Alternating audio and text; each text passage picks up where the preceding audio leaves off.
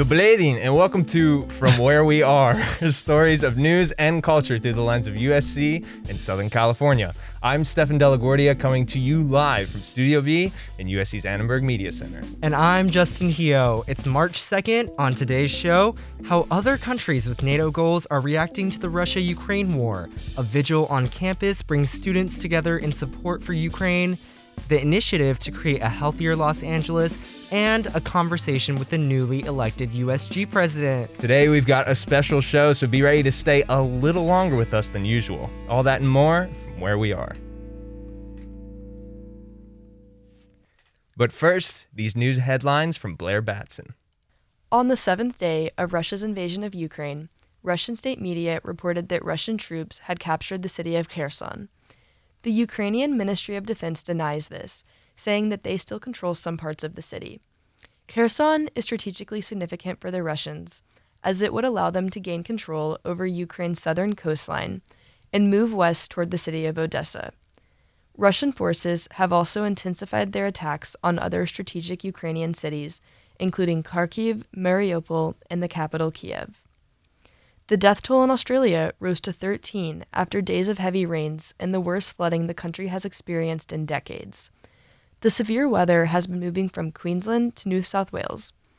On Wednesday night, tens of thousands of residents in Sydney were ordered to evacuate their homes as extreme flooding entered the city.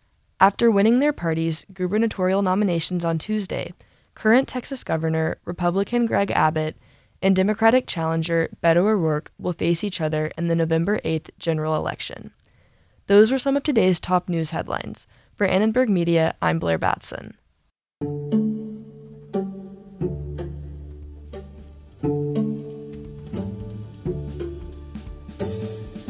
As the war in Ukraine unfolds, Russia's actions could turn our current understanding of geopolitics upside down. Our lovely producer, Wilco Martinez-Cachero, has the story. NATO is central to understanding Russia's invasion of Ukraine because if Ukraine joined NATO, it would receive backing from the alliance's security umbrella. This is what Article 5 of NATO's founding document entails. Lauren Speranza, the director of the Transatlantic Defense and Security Program at the Center for European Policy Analysis, explains. That basically signals that an attack against one is an attack against all. And if you are a member of NATO, essentially the full force of the United States and all of our European allies are behind you. And I think we've seen the importance of that so far. Speranza is concerned that a poor precedent in Ukraine, which is still not a NATO country, could mean Vladimir Putin is seeking similar incursions in other countries with contested territories. There is no Article 5 guarantee, for instance, in Ukraine or in Georgia or Moldova, where Putin has tried these kind of limited incursion tactics before. In 2008, Russia moved troops into Georgia, also to support two breakaway territories. However, Russia's objective in Georgia was very different to its current one in Ukraine. Here's Ian Kelly, the United States ambassador to Georgia from 2015 to 2018. The war goals were simply to carve out the two regions. What's going on in Ukraine, I think it's very unlikely that Russia will pull back and simply carve out the two regions. Despite that, Georgia now has a relationship with Russia that has many concerned. They actually turned away a Ukrainian airplane that was coming to pick up Georgian volunteers to go fight in Ukraine. So there's quite a bit of concern of people who follow Georgia about this appeasement policy, basically turning away from the West. Other neighboring countries with NATO aspirations who have maintained solid or neutral relationships with Russia are also keeping a close eye on Ukraine. This includes Finland, which shares an 800-mile-long border with Russia. Marco Kangaspuro, the research director of the Finnish Center for Russian and East European Studies, shares what the feeling in Finland is right now. Last survey showed that first time in our history, little bit more than 50% were in favor of joining to NATO.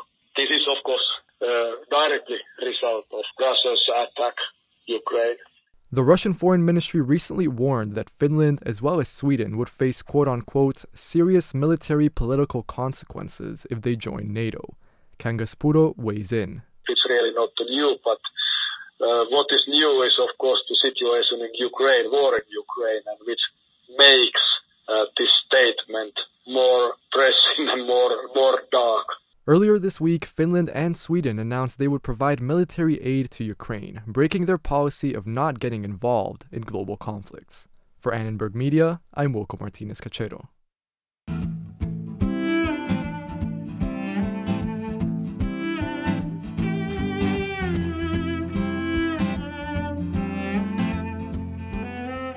The fog of war in Ukraine is also being felt in the USC community. Students came together last night for a vigil in support of each other and in support of Ukraine. Daishlin Satcher has more. With the recent devastating news coming out of Ukraine over the past week, the Department of Slavic Languages hosted a vigil to provide a place of comfort for students to feel supported through this time of need. Last night, students gathered at the University Religious Center courtyard to comfort one another. This evening, we honor the people of Ukraine who have displayed extraordinary courage and resilience in the face of unspeakable atrocities and horrors. We honor the children of Ukraine, 16 of whom died yesterday as a result of civilian bombings.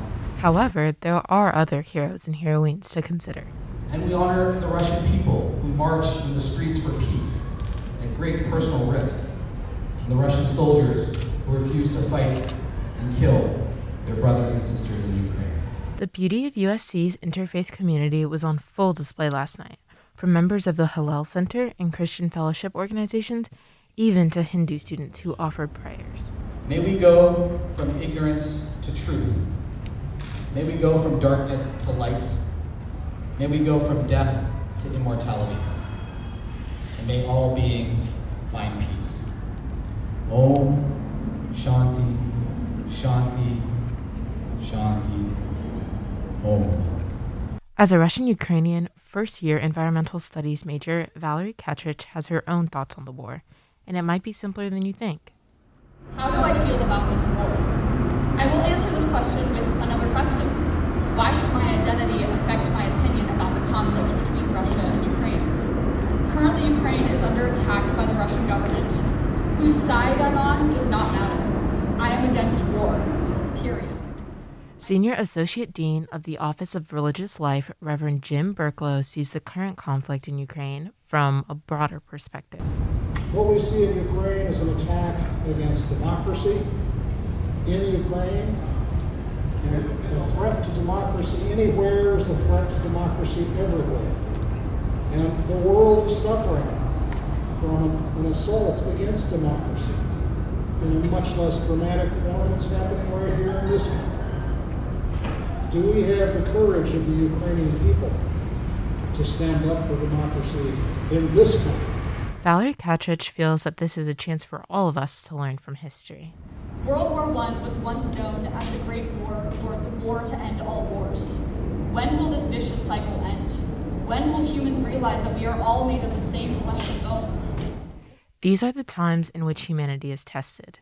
And as the vigil proved, these are also the times in which people come together. For Annenberg Media, I'm Daishlin Satcher.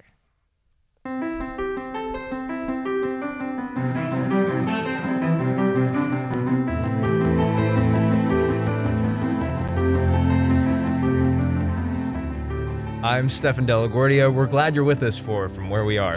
And I'm Justin Hio. It's 9 minutes past the hour. Coming up, President Biden's State of the Union address and a more walkable and bikeable LA. Stay with us. I like that.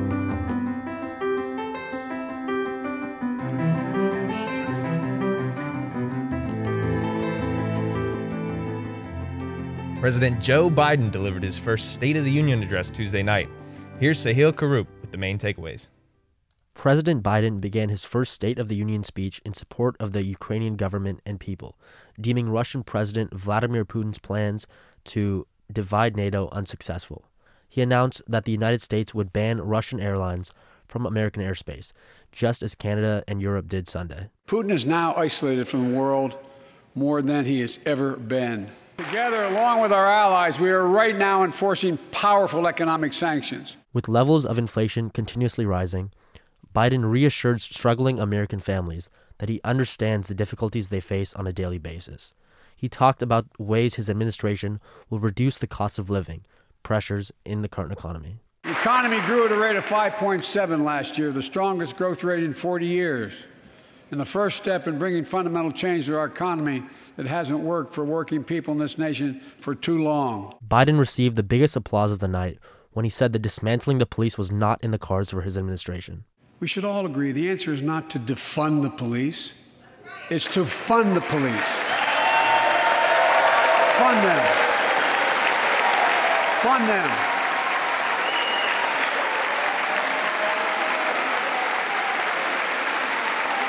Fund them with resources and training. Resources and training they need to protect our communities. Bob Shroom, the director of the Center for the Political Future at USC, believes Biden's refusal to defund the police was a way for him to please both Democrats and Republicans. According to 538's latest polling, Biden has just a 41.5% approval rating. According to Shroom, this is exactly why the president smartly catered to both parties. It wasn't complacent. It didn't say everything is fine. But it said, here's what we want to do about the problems that we have.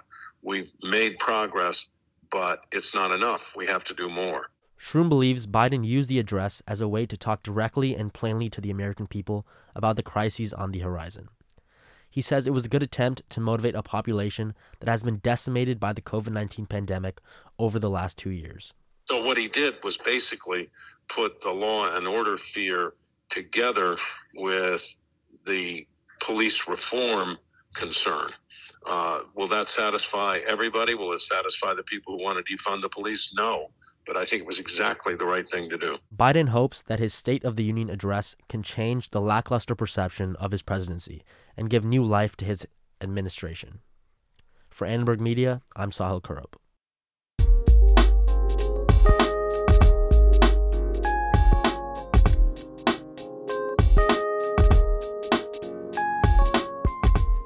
The Healthy Streets LA initiative seeks to cut down air pollution, but before it can do so, it needs to get on the ballot. AC Schick has the story. You might not smoke cigarettes, but living in LA is doing the same thing to your body. The organization, Streets for All, found that residents smoke the equivalent of 4 cigarettes a day just by breathing. This is one of the reasons they want Healthy Streets LA to make it to the ballot. This initiative would create a safer and greener city by improving public transportation, environmental standards, and protecting cyclists and pedestrians. While freshman NGOs and social change major Chanel Williams doesn't smoke, she was surprised to hear just how bad the air quality is in LA. I wouldn't equate it to that. I wouldn't think about it in that way, so it's pretty interesting, yeah. Michael Lagos also doesn't smoke.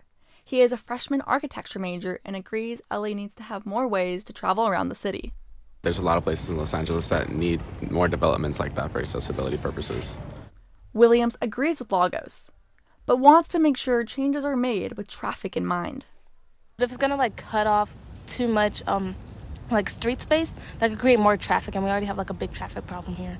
Currently, out of the 3,137 miles in the mobility plan, only 95 have been implemented. The organization Streets for All was founded by Michael Schneider, who wants to speed up the process. 3% of those improvements have been implemented in 7 years. So that's a rate that it would take about 200 years for the city to fully implement their own plan. The measure needs 93,000 signatures or 8 city council votes to get on the ballot. Schneider sees Healthy Streets LA as more than a way to improve accessibility and air quality. It's an issue of life and death. If you look at the city's high injury network, which is the 6% of streets that make up the majority of injuries and deaths in the city, the majority are in South LA, East LA, downtown, and Central LA. And so if we want to do a service to people in those communities, stopping them from dying in the street just by trying to bike or cross the street as a pedestrian would be a great first step. It feels impossible to imagine Los Angeles without terrible traffic and pollution. But the Healthy Streets LA ballot measure believes it can make the impossible a reality. Until then, don't forget to look both ways when crossing the street. For Annenberg Media, I'm AC Schick.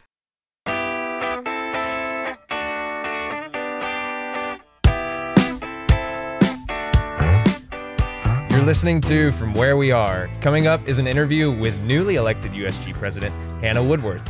You can continue listening on our YouTube live stream. Or That's not. Annenberg Radio News on YouTube. The full version will also be available on uscannenbergmedia.com.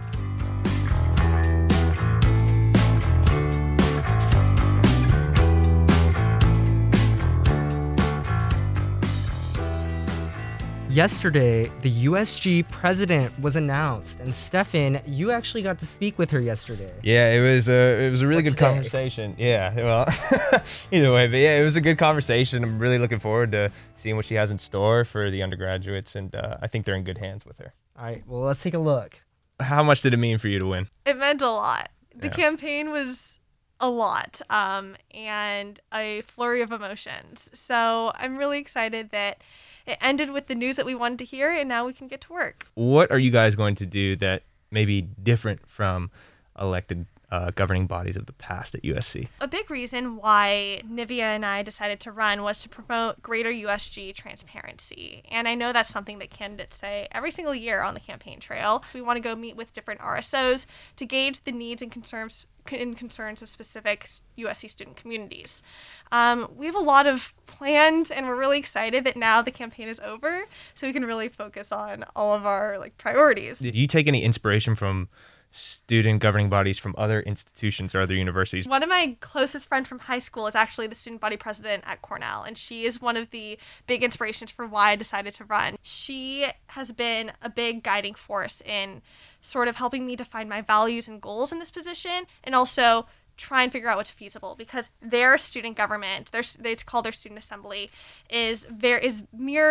mirrors ours in a lot of ways. First order of business on a micro level, what is it? I think the first priority should always be listening to students, and we have not done enough listening in USG in years past, and because we need to seek it out. USG needs to be the proactive body that goes to students, goes to underrepresented, marginalized student communities, and says, how can we help you, instead of relying on these student groups to come to us. So first order of business, talking to these organizations and saying, what do you want to see, so we can put it at the top of our agenda. And that's what we're going to do. What is your ultimate hope in terms of the impact you two will have on the student body and for the future? We want to create a culture in which people who are both in USG are excited about being in USG and want to spend their time in the office and want to commit themselves to this work because it has a purpose. So both internally, but also externally, we want students to know what USG is and understand our power. So our student government actually has one of the largest budgets of any student government in the country. We have a $2.5 million budget. We have so much power there, but why is it that our greater USC community doesn't know this and doesn't know how they can benefit from this funding? That would be my goal, is to create a USG and that our entire community knows is productive and helpful to making their USC experience better.